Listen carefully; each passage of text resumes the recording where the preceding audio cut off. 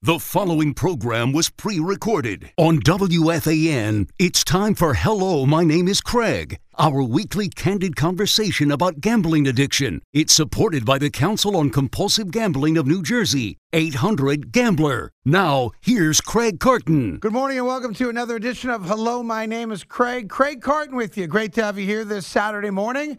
And as always, for the next 30 minutes, an open, frank, honest conversation about gambling and more specifically gambling addiction. Joining me as always from Epic Risk Management, formerly of the New Jersey Council on Compulsive Gambling, which is 800-GAMBLER, is Dan Trillaro. Danny, good morning. How are you?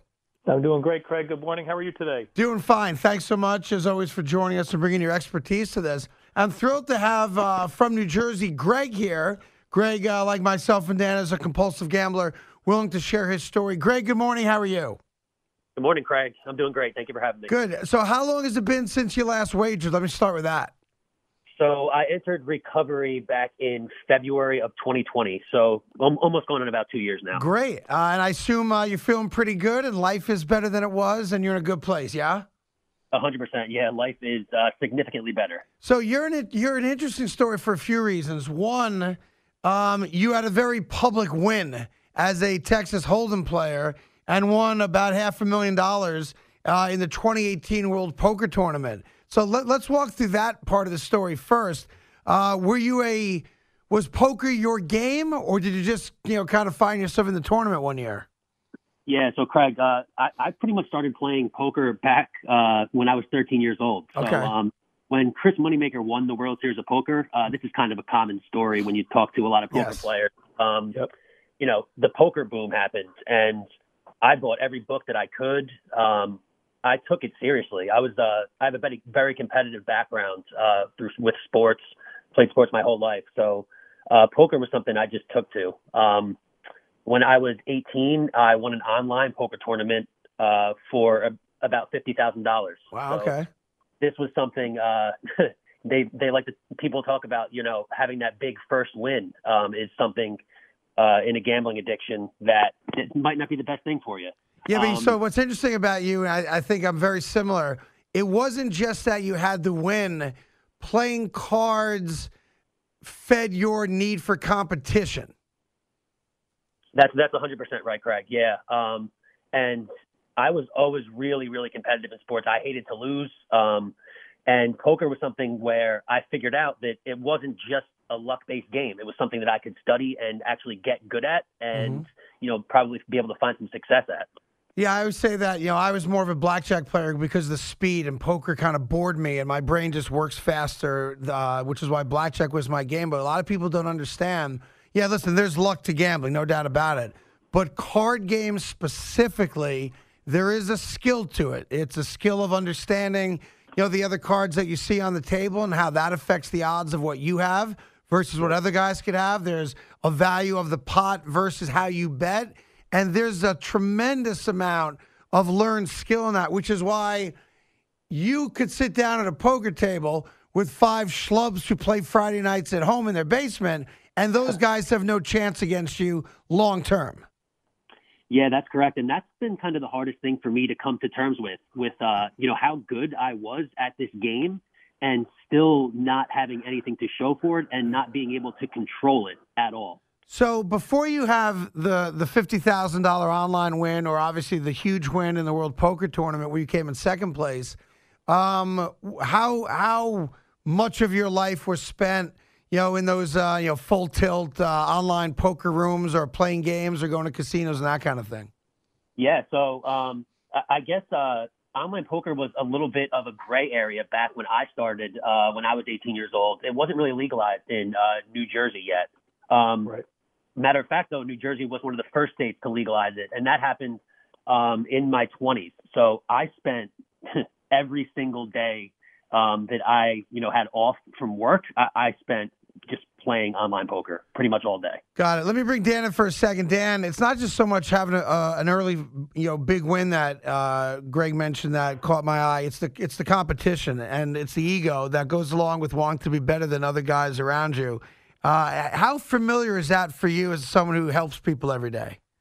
Yeah, that's great. And Greg, thanks for sharing that. It's spot on, because when we see people have that appetite for competition, that risk taking, that drive to win, to succeed, to be better than the next person, and poker fills that void. You know, Greg mentioned it really well, that it is a skill-based form of gambling. Yes, it's still gambling, but if you study enough over a long term, pot size relative to hand, how you play your chips. You know, poker, Craig, we've talked about this too. A good poker player will fold more hands than they enter, obviously. I think we had estimated somewhere around 70%. So it's about being patient. But what Greg kind of alluded to, though, is over time, he's got nothing to show for this right now after having such success. And that filled a void, it sounded like, Greg. Greg, I have a question. When you started playing poker, did you get out of sport because of an injury, or did it take the place of sport? You said you were playing sport at a high level, so I was really curious about that. Yeah, so Dan, I played baseball and basketball throughout high school, all 4 years. I wasn't really good enough to play at Division I college level, so I just decided to, I wanted to go to a big school, so I went to the state school in New Jersey and decided to kind of put sports on a little bit of the back burner because I knew I had poker, so it did fill that competitive void that was missing from sports. So walk me through, when you look back on your life with the clarity you have now, when do you think the gambling became a problem for you and how you were living your life?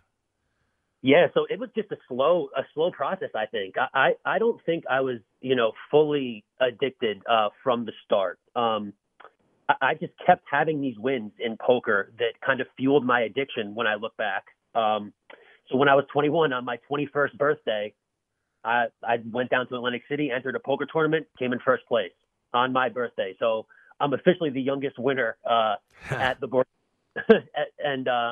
So these things just kept happening over time. Every couple of years, I would enter a poker tournament, do really well. And just having that extra money to gamble with and, a little bit of, I guess, minor celebrity where people knew who I was in the poker scene.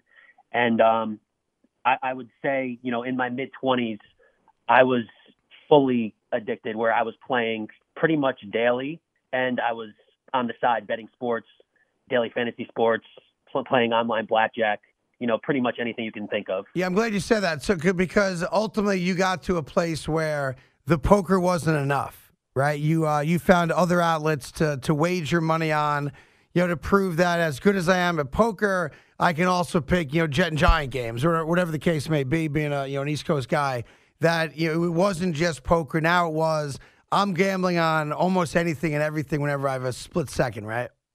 Yeah, that's kind of what it turned to. And, that perceived success in poker kind of defined who I was and defined my image. So I thought if I was this good and successful at poker, that I could succeed in other forms of gambling. Like, why not? Did you ever consider, and I only say this because I did, I remember going to my wife once, and here I am, the most listened to morning guy in the country. Everything's great, making tons of money. And I went to my wife once, and she, if she could have, she would have slapped me for sure. And I go, I think I'm gonna retire from the radio. And she said, why would you ever do that? This is like the pinnacle of your dreams. And I said, well, I think I'm going to become a professional blackjack player because I'm just that good at it. Totally egocentric. So I wonder, was there a time when you considered, hey, I'm so good at this, anytime I need money, I'll just go in a tournament at Borgata or something. Were you considered making that your life's pursuit? It's really funny you asked that because I think I've had that thought probably about 15 times. Got it. Especially in my early 20s when I was, there was multiple tournaments where I won, 6 figures playing poker. And after these times, I was flush with money and I was doing really well, but I never could hold on to it. So that was the main problem, and I couldn't stop. I never could stop playing if I was winning or if I was losing. So though I did have those moments where, I thought I should be able to do this for a living, but then I would come back to reality where, damn, like I'm kind of losing this money at a rapid pace. Yeah, I was going to ask, so what happened before we get to the big win back in 2018? Were you at some point, I imagine you're losing more than you're winning. What was the financial burden that you were putting yourself under, and how bad did it get? Yeah, it's so before I had this big win, like I said, there was, I guess through like 5 to 7 years in my early 20s, I would win a tournament, and then all of that money would be gone within a year or two. I never really went into too much debt, but leading up to that tournament that I came in second place in 2018, I barely had any money to my name. But, you know, with my ego and where I thought I was at, I was still able to enter this tournament for $3,500, which, you know, I barely even could afford to put the money up to enter it. Which is fascinating because that's how the brain works. Like, you don't have enough money maybe to pay the rent or mortgage beyond a month or two, but you had no problem convincing yourself that the $3,500 investment to get into the tournament was money well spent, right? Yeah, exactly. And again, I proved to myself over the years that, you know, I could be successful at this tournament form of poker, you know? Right. So why not enter it? Talking to Greg, go ahead, Dan, you want to say something? Yeah, I have a question, Greg. You mentioned before about the internet gambling. I'm just curious because we know as a poker player, you're well familiar with Black Friday in 2011 when, you know, it was illegal to do and the Poker Stars, Full Tilt Poker, U.S. shut all those sites down and a number of people were left with just money frozen in their accounts for a long time. Did that ever impact you in terms of any of the financial problems that you had?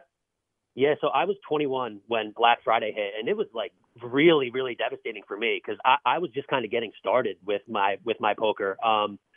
I didn't have too much money locked up on any of these sites. I kind of withdrew most of it beforehand, which I was lucky to have done. But this was actually probably a blessing for me when Black Friday hit, because for at least a few years I wasn't able to play online, and you know I had already developed this like strong urge where I needed it, and I really needed to play every day. So it was kind of a blessing in disguise, I think, for me when Black Friday hit. Talking to Greg from New Jersey, Dan Trularo, Epic Risk Management. We'll take a quick break. We'll find out what the low point of Greg's life was, gambling, and kind of that come to Jesus moment, and how he fixed it and got himself healthy right after this on The Fan. Back to more of Hello, My Name is Craig on The Fan with your host, Craig Carton, and supported by the Council on Compulsive Gambling of New Jersey, 800-GAMBLER. All right, welcome back to Hello, My Name is Craig, talking to Greg from Jersey and, of course, Dan Trularo. So, Greg, let me fast forward a bit just for time's sake. You go into the 2018 World Poker Tournament. You have the greatest run of your life. You come in second place. You win just under $500,000. But here we are, you know, almost 4 years later, and you've not gambled now in almost 2 years. So something went terribly south after that win. What was it?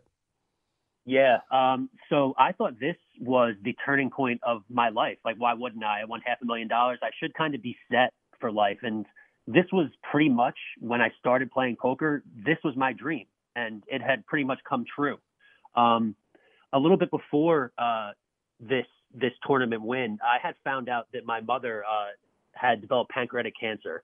It was kind of the diagnosis wasn't positive at all, and we were kind of in limbo with, you know, knowing what was going to happen. So on May 17th, I got a call. Obviously where I was in Pennsylvania playing a poker tournament, and I found out that my mom had called a hospice nurse to come and take care of her. At this point, I wasn't really facing reality. I was kind of, you know, using poker and gambling as an escape to, you know, not deal with this part of my life. And it was just so hard to even come to terms with. And on May 26th, 2018, my mom passed away. And 2 days later, I had gambled every single dollar that I had earned from this poker tournament. And this was, you know, a year later, a year after the tournament had happened. I just couldn't face reality at all. And I sat across from my dad with him not knowing. And, you know, I was just asking people in these poker games to just do coin flips with me for the rest of the money. It was just that much despair, and I just didn't want anything to do with it anymore. So I had lost everything I had, plus I had developed some debt. So this was what I thought was the lowest point of my gambling addiction. Did it get worse than that, or that actually turned out to be the low spot?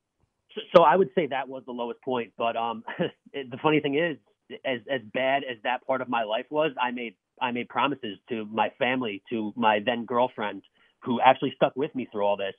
My family paid off some of my debt, which, you know, it's well, let amazing. me stop you there. So at some point, you gave the $500,000 back. However you lost it, You lost your mom, and then at some point, people reached out to you and said, "Greg, what's going on?" Or you just had that epiphany of, "I got to sit my dad and family members, girlfriend down, and come clean, or else I'm going to go down a really bad road." How did that manifest itself? Yeah, this was actually probably a few days after my mom passed, where I had developed some debt. I was just completely lost, and I had to call my girlfriend, call my grandparents, let them know the situation. At this point, I couldn't tell my dad because of what he had been through. Right. And so I made promises to them that my grandparents helped me with some money. My girlfriend stayed with me. I promised not to play online poker or gamble online ever again. But I didn't seek help. I didn't know about gambling as a form of addiction. I just had no idea. Sure. And so fast forward to January of 2020, which was my last gambling, and I had to come clean to my girlfriend because it all happened again. I had a bunch of personal loans out. I was now gambling in secret behind her back and behind the back of my family who, I made promises to. And were you doing that, just out of curiosity, as you look back, when you processed that, was the mental process, I'm just going to do it to get the money I owe them or whatever debt I have, and then I promise I'm going to be done? Is that what you said to yourself? Yeah, 100%. And Yeah. It's crazy looking back at it now because this is a funny part of the story. Like in January of 2020, I made enough money in poker that month to cover all of my debts, to pay back people, and to have some money on the side because I was planning on getting engaged. Yep. I had made enough money in that month to pay it all back. And a week later, this is how the story goes. I had blown it all. I did the same thing. Same thing. I was down at Hollywood Hard Rock in Florida. I went down for 2 days with some buddies. And the first day, I was up $1.5 million. The next 24 hours, I lost that plus the money I got from a loan shark to go gamble with, and walked out with nothing. I had all the money I needed, no debt, debt-free as a human being, all good, and couldn't walk out of the place up $1.5 million. So, I mean, I get that completely. Yeah. So when you then came back to your girlfriend and family and said, oops, I did it again, what was that conversation like? Yeah, so the one text that I would say that kind of gave me a wake up, even after all of this, was my dad. I told my dad about the situation, and he texted me, "You need to get some help." And this was the first time I ever heard that about getting help for this. So I had to reach out through work. I reached out through my union. I got into a Gamblers Anonymous meeting that night. And then I had to start repairing relationships with everybody and just, working on myself and just learning about the addiction and starting recovery pretty much. And it sounds like here we are almost 2 years later. It sounds to me like you're not only in a really good place, but you're able to be very honest about who you are, which I always say is for me at least, was the toughest first step, was just total 100% honesty. Yeah, and that's been a huge problem, and it's not easy for me at all with all the lying over the years and all the hiding of the gambling. So it's like, I had to turn into a completely new person and just, really be vulnerable and able to speak about this. And, it hasn't been easy at all, but I found a great, support group. I have a mentor now who you actually had on, Jeff, who I talk to every week. I haven't a week with him in 2 years, pretty much. And I'm a member of this support group. We do online meetings. There's one every single day. So, there's no excuses for me anymore. Like, I got to make these meetings and talk to people about recovery and be able to relate to people. Hey, Dan, out of curiosity, why is that honesty the hardest part for a lot of us? Is it ego? Is it shame? What is it? Yeah, it's a lot of ego. It's a lot of guilt and shame. It's coming to terms that all the time that we've spent doing this thing is really just coming to a crashing halt. Like, I can no longer do this thing that I've used for action, for escape, as a coping mechanism. It was my best friend and my worst enemy all wrapped into one. And so it's kind of this realization that I've lost a lot of my time that I can't get back when I finally, am open and honest and talk about this thing. And there's also this fear of stigma, and we've talked about this. I didn't know, we heard Greg say he didn't know that there was help available, that gambling addiction is something that people deal with. Like, wow, what a concept. And he's showing, just like we see every week, people open up and say, I've dealt with this, and they're not alone. That's the purpose of the work that we do, Craig, and having, Greg on and others. You're not alone. You can be open and honest, and leaving that life behind opens up so many more doors. I wonder, Greg, before we let you go, two things. One, poker's not what it was 10 years ago on TV. And you're right. The Chris Moneymaker win set poker off into a new stratosphere, and that's calmed down. It's not nearly talked about as much. But can you watch poker on TV? Is that a trigger for you? Is that something that you avoid completely? And do you feel yourself like your heart rate, jumping up if you have guys that you work with who have a Friday night card game or anything like that? Yeah, it's funny you ask, Craig, because this is something that I've been working on with my recovery stuff, because I don't have triggers when it comes to sports betting, daily fantasy sports, even though that was stuff I did pretty much every day. But I still catch myself, reading poker updates, or if I see something poker related, I play along in my head. Like I'm playing the game to myself. And this is something that I've figured out that I really need to avoid. So it's definitely a trigger for me, and it's something, that I'm constantly working on to avoid. I did that too. And again, my game was blackjack, but I'm a card player. And early on, I was thinking the first year, maybe year and a half of my recovery, and I'm, blessed to be 3.5 years in now. I would see other people playing cards, and it would piss me off when they didn't do the right thing. You know what I mean? And I'm sitting there going, "Hey, dummy, you don't do that." That kind of thing. But and that was a good year plus for me, where I somehow kept it in the kind of background of my life, even though I wasn't doing it. I did still see it and want to comment on it. For those people, Greg, that are at day one of their recovery journey, I always like to end the show with a word for them, because we've all been there, and it is daunting, and it feels like the walls are caving in, and it's a very tough spot to be in before you take that first step. And I always think it's important on this show, no matter how many years you have into your recovery, to let those people who are at day one know that you can get through it, you can get help, you can find a life without gambling, and that life can be very rewarding. And if you don't mind just speaking to that, I think that'd be great. Yeah, you're 100% right again with that, Craig. So I'm actually a firefighter. So I've been a fireman for 8 years. And I think the whole stigma behind gambling and mental health in general, it's hard to talk about this, about gambling and admit, or even know that you have a problem in the first place. But there is hope. I'm so much more present in my daily life, in work, just pretty much in all areas of life. When people would have a conversation with me in the past, I wasn't really listening. I was so focused on the next bet, finding, the next poker tournament. My life is so much better without gambling, and it really is a day at a time for me. I got married this year. I bought a house. My life is so much better, but it is also stressful. So dealing with real life situations and circumstances without hiding behind the gambling isn't something that comes naturally to me at all.